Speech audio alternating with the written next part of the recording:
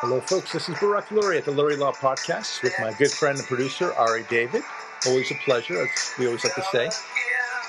Rediscovering all sorts of great music and fun, interesting things. But talking about rediscovering interesting things that are happening of late. And this is only a launching pad for this very interesting topic. Ari, you gave me this crazy article. Don't blame me for that. I just found it. You're just the receiver of news, yes, that you forward over. You're like those musicians that say, "I didn't really write this. I just plucked it from God, and God asked me to give it." It's not really me making the music. I'm Matt Drudge's muse. There you go. It's very funny. No, it's really. Here's the article. The gist of it is that this woman very proudly. I just have to try not to laugh while you. All right. This woman very proudly, in the UK, I believe it was, has now proudly said that she has married her dog, and not only is it, it's as if she doesn't even understand the momentousness of the moment. She just talks about it in the same way that you and I would talk about just getting married. Yeah, the old dog and the old dog and chain. The old dog and collar. I just made it funny, and I didn't even intend to. That's really funny. I was going to say the old ball and chain, right? But instead, the old dog and chain. The old collar and leash. But anyway, that's the way you and I would speak. It's not necessarily as polite as to say the old ball and chain. Now you've got the old ball and chain. But this woman, she speaks kind of equivalently in that way. She said, "Yeah, I'm her, I'm her total bitch," and then joking around with her friends, isn't this as if it's a normal thing, as if we've been doing this for thousands of years. You might marry your dog as easily as you marry another person, so that's no big deal. And for this, in this case, this particular dog makes her feel like she's her bitch. Now, lost in all this is a very interesting note, which is that it's a female dog that she is marrying. So, maybe it's somehow okay because, if this is the ridiculous marriage that we all were talking about would be happening soon enough. But maybe it's not so ridiculous when it's, she and she are marrying. No, it's a same-sex marriage. Yeah, it's a same-sex marriage. So that's how we're gradually getting into it, is that soon it'll be ridiculously a male and female, one human, one dog. So the stigma of interspecies marriages will be, shall we say, there will be an acclimation process during this time in which the majority of those unions are at least going to be same-sex unions. That's right, exactly right. So that we're sensitized to it. Yes. See, what you're failing to realize is that it's okay because it's same-sex interspecies. Why, you ask? Because there's no way they can have children that way, dummy.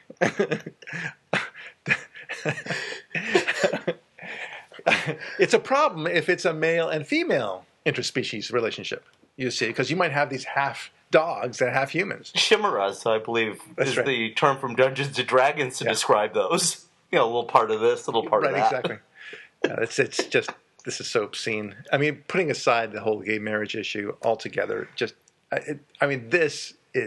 it's getting farcical. This world that we live in, that this actually could happen.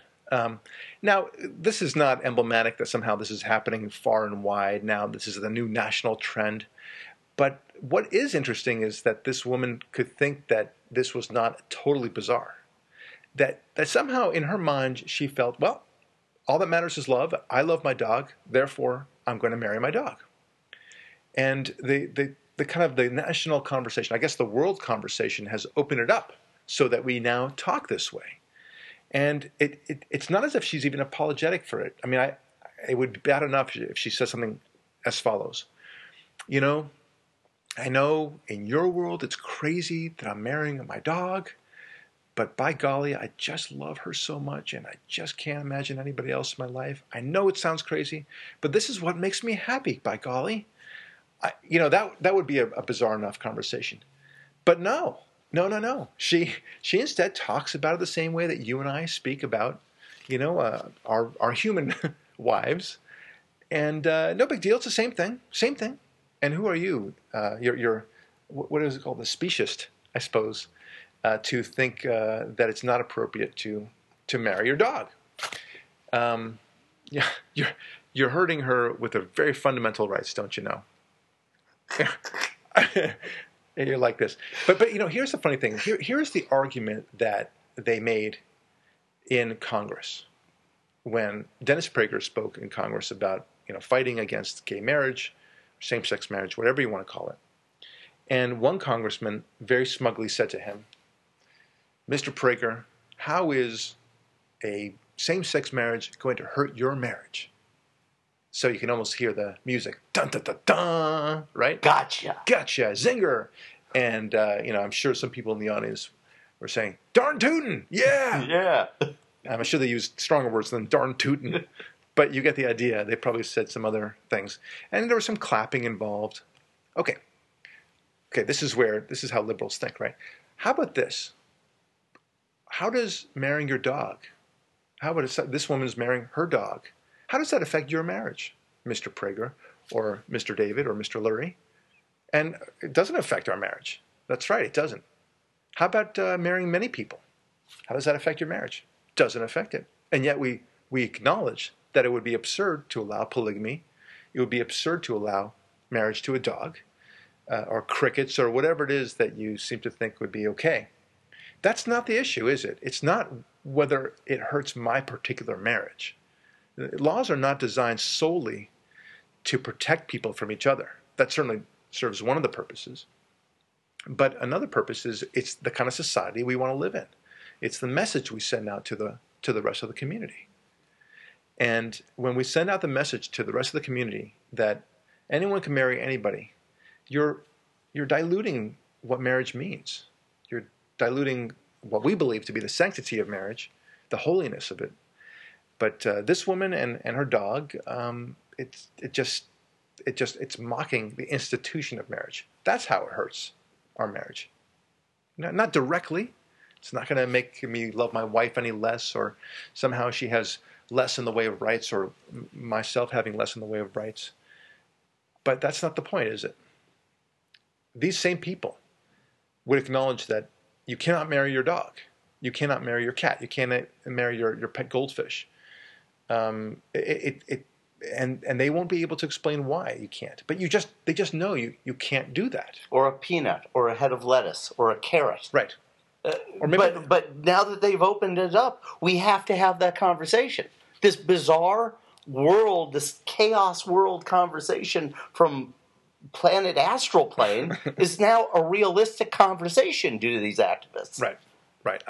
I asked one of my associates today. We had a conversation about this. And I said, this is kind of follows up in the conversation we had yesterday about the bipolar guy, the violent bipolar guy who has to take medicine to prevent him from being violent and allow him to be functioning in society, right?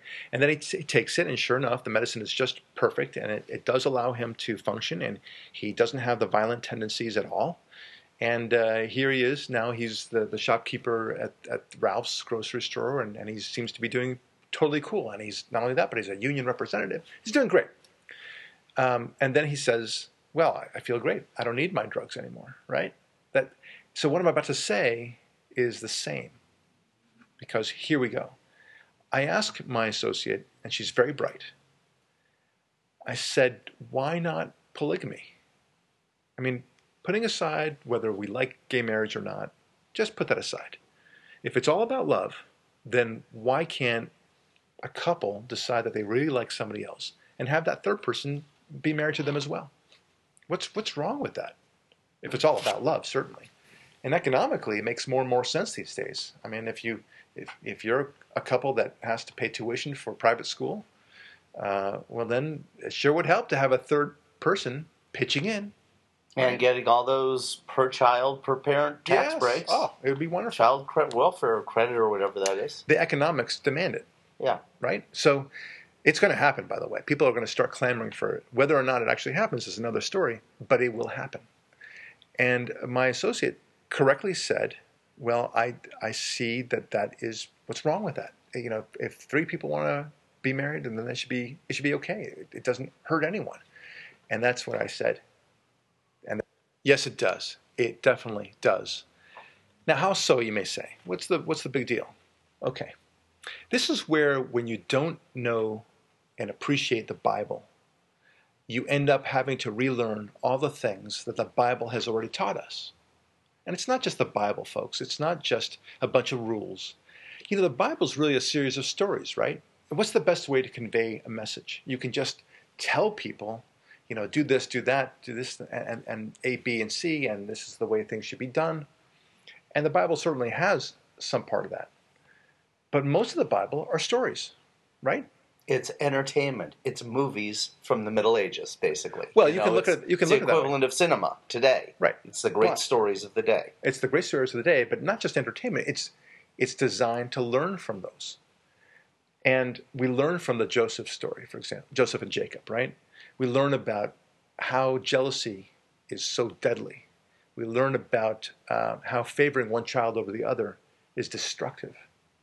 We learn also about the dangers of polygamy, because polygamy leads to favoring some children over others and fights among the women, generally speaking, it's multiple women, for power.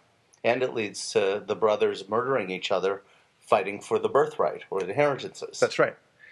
Likewise, King David is the best example. He had 4 wives, and as a result of that, he ended up having wars among the sons against him and other wives.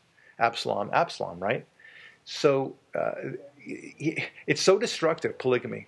And it's not as if you have to learn it from the Bible. You can learn it from modern-day Islam. Or Bill Clinton. That's right. Well, that was more adultery, but from modern-day Islam, you see the same thing. The inner... Well, modern-day Islam, if you read the Noni Darwish book, I forget the title. It was such a great... Oh, yeah, Now I'm an Infidel, she is the title, I think. Or They Call Me Infidel.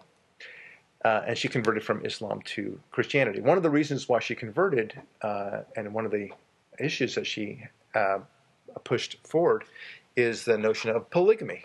And polygamy is practiced widely in Islam. Certainly if you can afford it, they do that. And she goes about and shows how destructive polygamy is. And she takes it step by step to show how it forces women to start hating each other, to start being jealous of each other.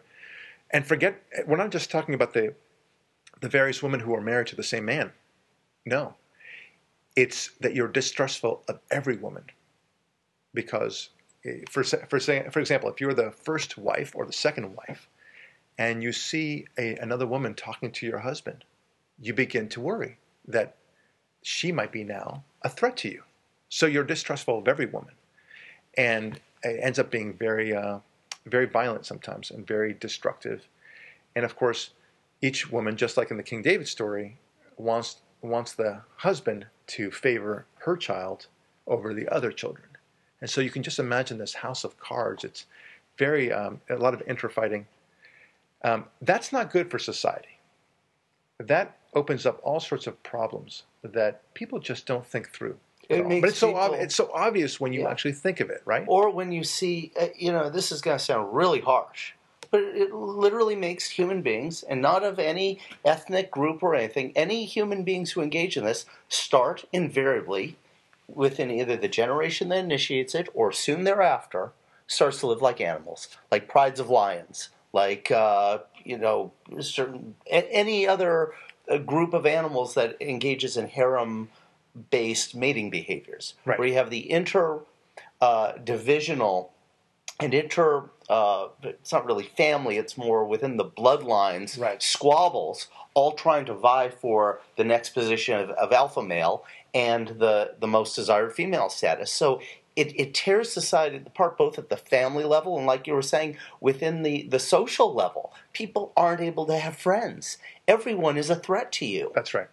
I like your example of the pride and such, because it may not be that the 2 strongest males have to fight each other, lock horns as it were, But all they have to do is exhibit more prowess in the financial realm, for example, or the power realm, one way or the other, and then he gets to say, I get to have a lot of wives, which of course is not good in a society where there's more or less a 1-to-1 ratio of male to female. So you got to do the math on this. It doesn't make any sense. And so one man gets to impregnate several women, and he gets to lay claim to all of them, and no other man can lay claim to any one of his 4 wives. It's an obscene scenario, right? But for my associate to not think the question through and to say to herself, what does it mean? What kind of society would we live in if we had a polygamous situation? I think it's just very funny. Well, you know what so many people get hung up on these days, and why they don't see it through? Sex. Sex is a very self-centered thing. When you think sexually about your own sense of self and identity, so often you begin and end your, if you will, thought parameters based on your own pleasure. And that pleasure extends into fantasy and hypothetical realms. So when you think through things like gay marriage, same-sex marriage, you're empathizing with another person's potential pleasure realm within that parameter.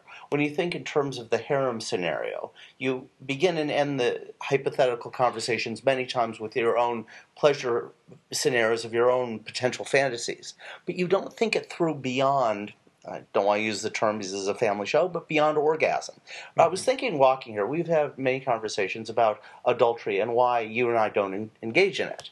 Right. Even though we're young, healthy men where all the parts work, and a dirty thought may cross our mind occasionally. But dirty thoughts are normal. Right. And fun. Yeah. In the right circumstances.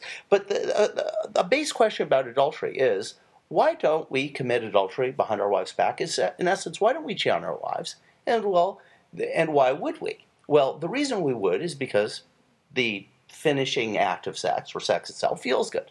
Why wouldn't we? Because, at least in my case, I certainly wouldn't want to deal with the moment after that pleasure happens and then have to explain to my wife why such and such happened, or keep it concealed from her because I'm a terrible liar, or any of the other terrible ramifications that would threaten the sanctity of my wonderful marriage. Right. And the point is, right. I'm able to think it through one step beyond, and like you're talking about your associate, she's not thinking through one step beyond the pleasure parameter within that hypothetical scenario. Right. Yeah. What's the expression? If it makes you happy, it can't be that bad. Well, you know what? It might make you happy, but it actually might hurt a lot of other people. Right. Yeah. So it's a good example when you say it's because it does. You have to think these things through. So to make your point, if a man finds himself just so amorous of this woman, let's put it that way, and somehow they find themselves having a little fling, he's married. And next thing you know, they're doing it, and they're done with the act, and the man is thinking, okay, what next? What do I do now? Right? That's how human beings are. That's how men are too. When they're done, they're like, okay, how do I exit out of this situation? Not when they're married, but how do they exit out of this situation, especially if they're cheating on this woman, on their wives? So, okay, so now how do I exit out of the situation? How do I make it so that it never happens again?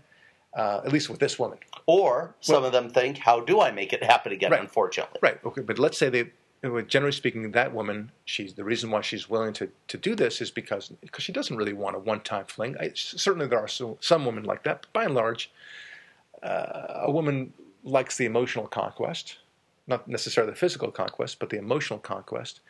And maybe she wants a relationship of this man, and then she could pull him away from his wife, which for some reason is very intriguing for a lot of women.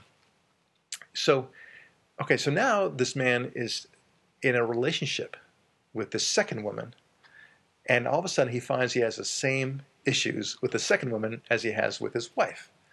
And now he's looking astray again for a third woman.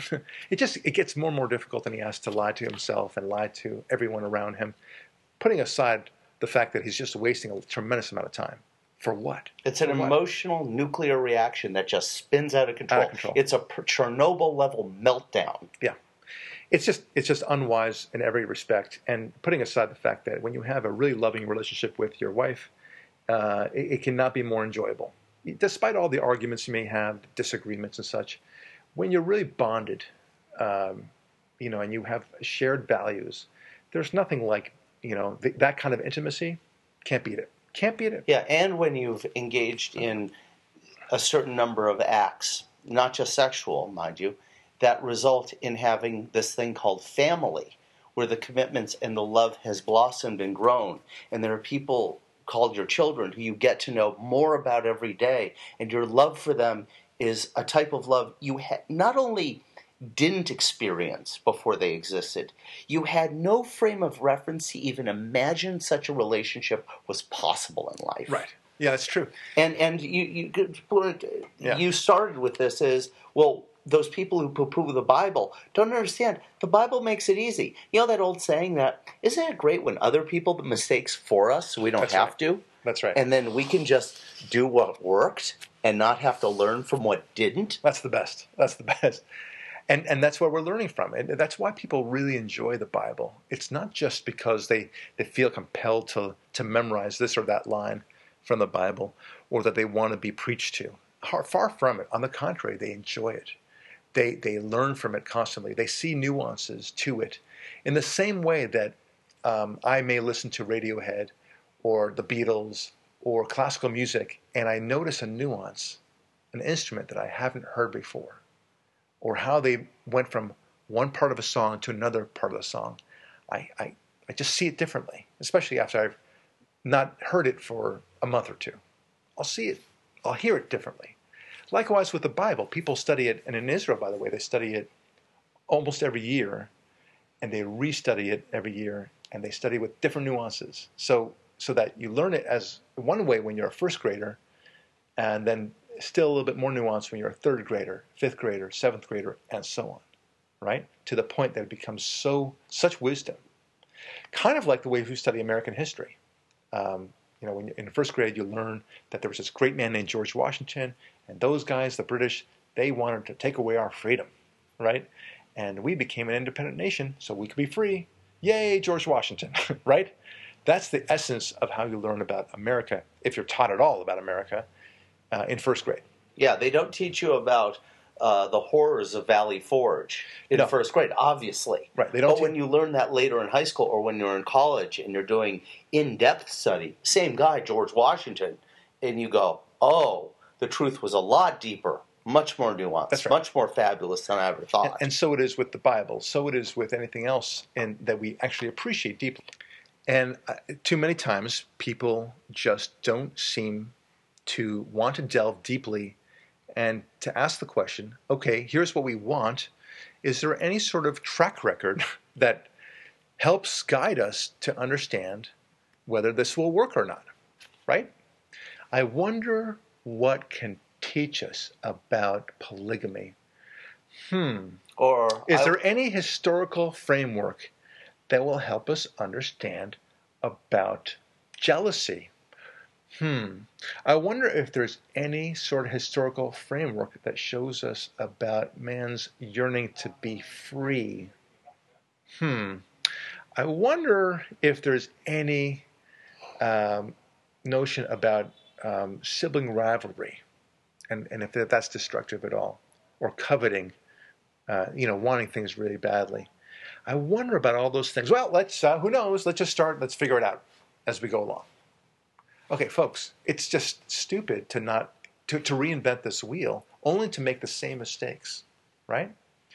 And it's worse than that in a sense because, it's one thing you could say Joseph and his brothers, they didn't have any stories that they could learn from, and so in a sense they had to suffer the mistakes for all of their sakes, and only to provide a cautionary tale for the rest of humanity later on in time, right? But we have that. We have no excuse. We should know better.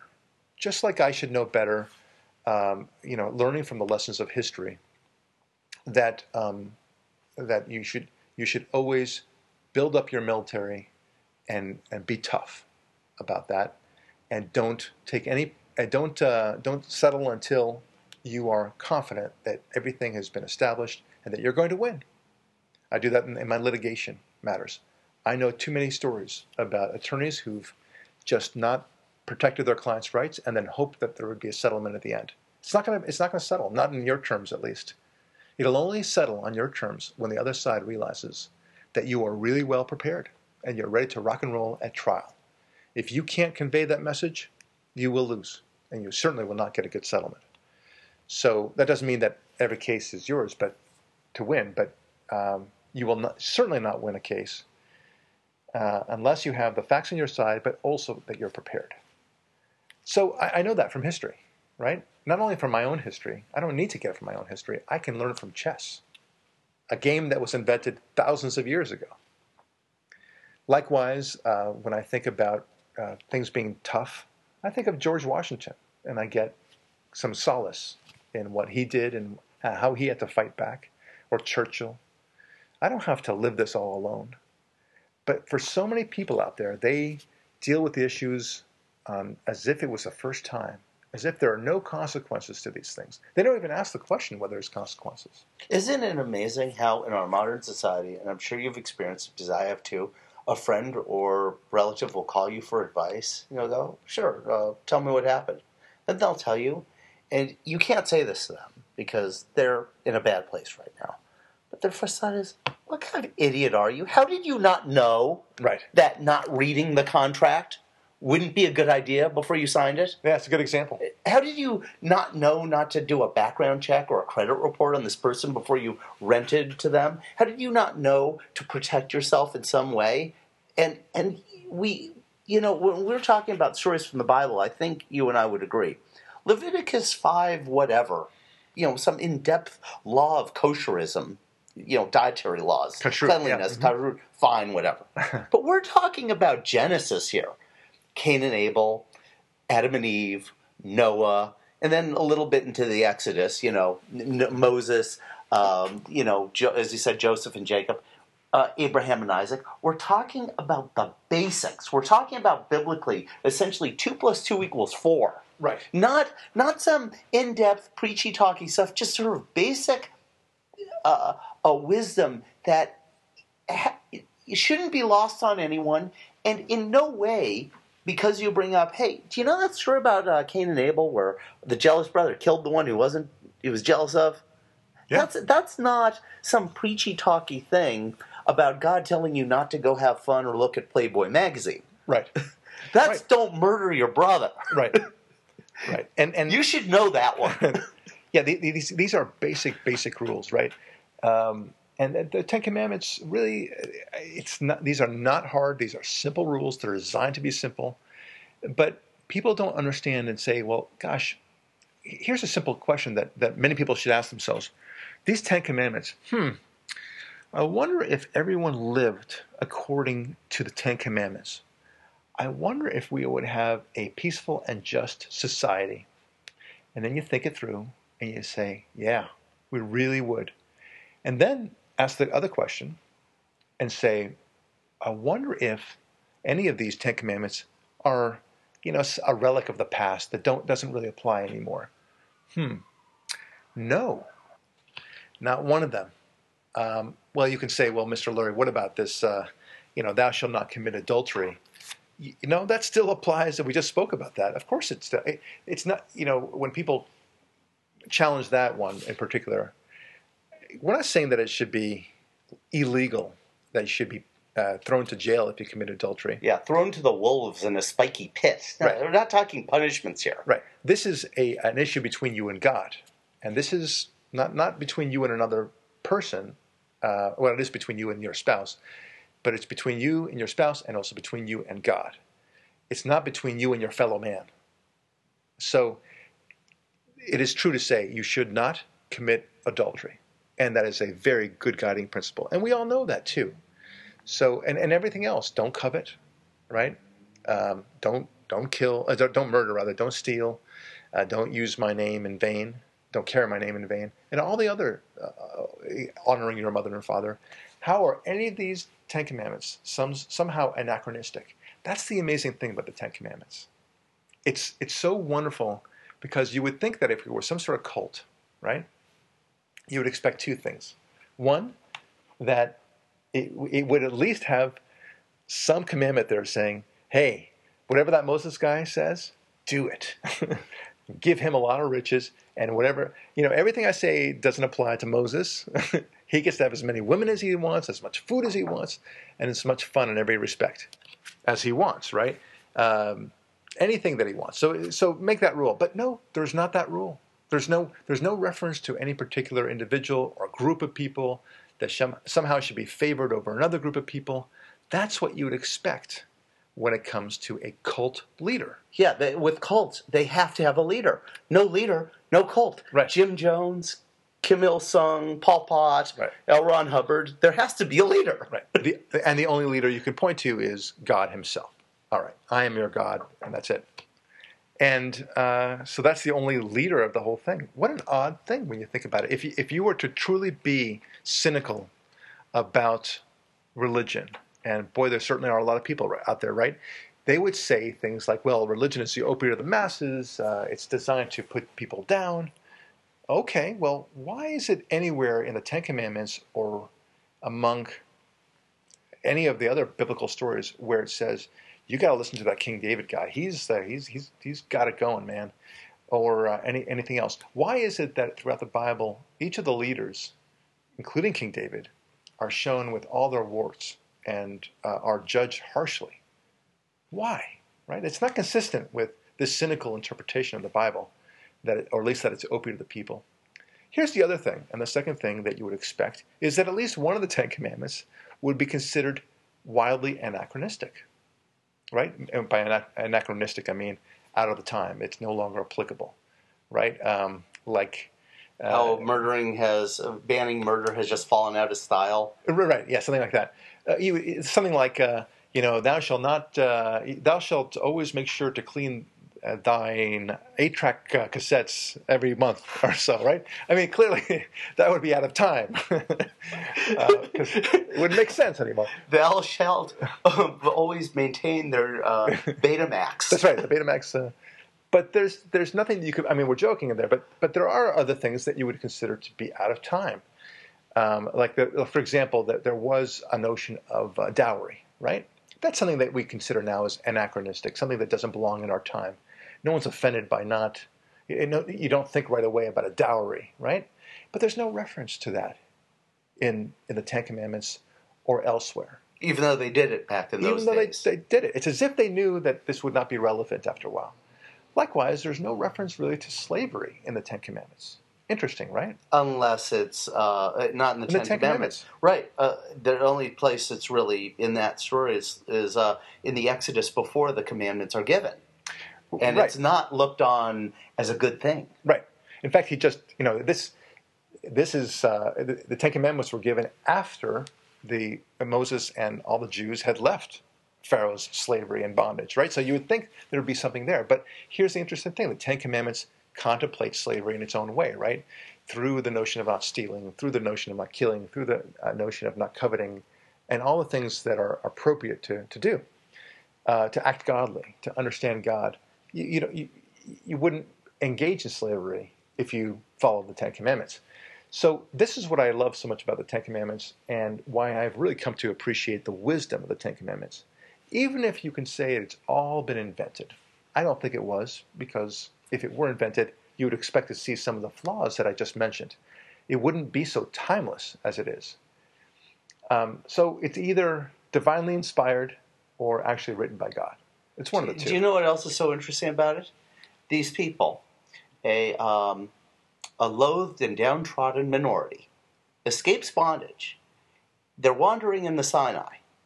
And instead of God coming down and giving them affirmative action, welfare programs, and food stamps, he gives them 10 commandments in which he expects things from them.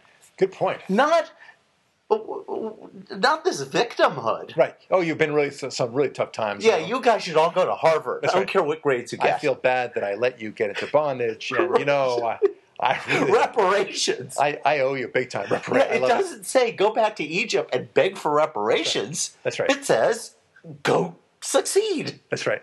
It's a very good point, Ari. I'm really impressed with that. That's something that I might raise in a blog or so. It's a very impressive point point, and because the only way that you're truly going to be free is to not look at yourself as a slave and not look at yourself as a victim or that you're entitled to anything. And just like the United States Constitution focuses on negative rights, in other words, Congress shall make no law abridging the right to free speech and so on, the Ten Commandments is largely negative rights. You shall not, or negative commandments, you shall not murder, you shall not steal, you shall not covet, not commit adultery. Most of them, not all of them, of course. But this is powerful stuff. And the point of this podcast is really to study how we must look back in history if we are ever to move forward. We talked before about things that are on the table that shouldn't be, and the conversations that we should be having, but we're not having. We're stuck down in the mire along with the lowest common denominator people, and trying to just get them to understand what the issues should be so that we can get out of this funk, this nonsense, this pointless existence. We need to move forward and ask more meaningful questions like, how do we spread liberty? How do we bring out the best in people so that they're not in poverty anymore? How do we increase wealth, which is a very related question? These are the things that we should be asking. Instead, we ask, we focus on gay marriage, which, again, putting aside the merits of it, it's just bizarre. How much money can we give people not to work? How much food can we feed people who haven't earned it? Yeah. Yeah, what kind of program can we install now? So these are the questions. And I want to really focus on how, at the end of the day, the only way we're going to learn anything, that we're going to be able to move forward, is by studying history. And there are some really great sources for that history. Among those are the Bible. These are fantastic stories. And if you don't like learning from the Bible, well, then learn from American history. Or Plato, or Socrates, or any other classic. Whatever it is. The Iliad. Right. You want to learn about power? Study Napoleon and Hitler. Study about Stalin. If you want to learn about what happens when you don't have God in your lives, when there's a godless government, look at the 20th century. You have plenty to learn from. But don't make the same mistake that so many people make, which is to not learn from history at all, to not even ask themselves, where is a source that might help me understand what will happen if I embrace this or that policy? If we did that, I think we'd be in a much better shape. But we're not. We're in the age of where we have to reteach everything. This is Barak Lurie, and thanks for listening. We'll talk to you next week. Always a pleasure.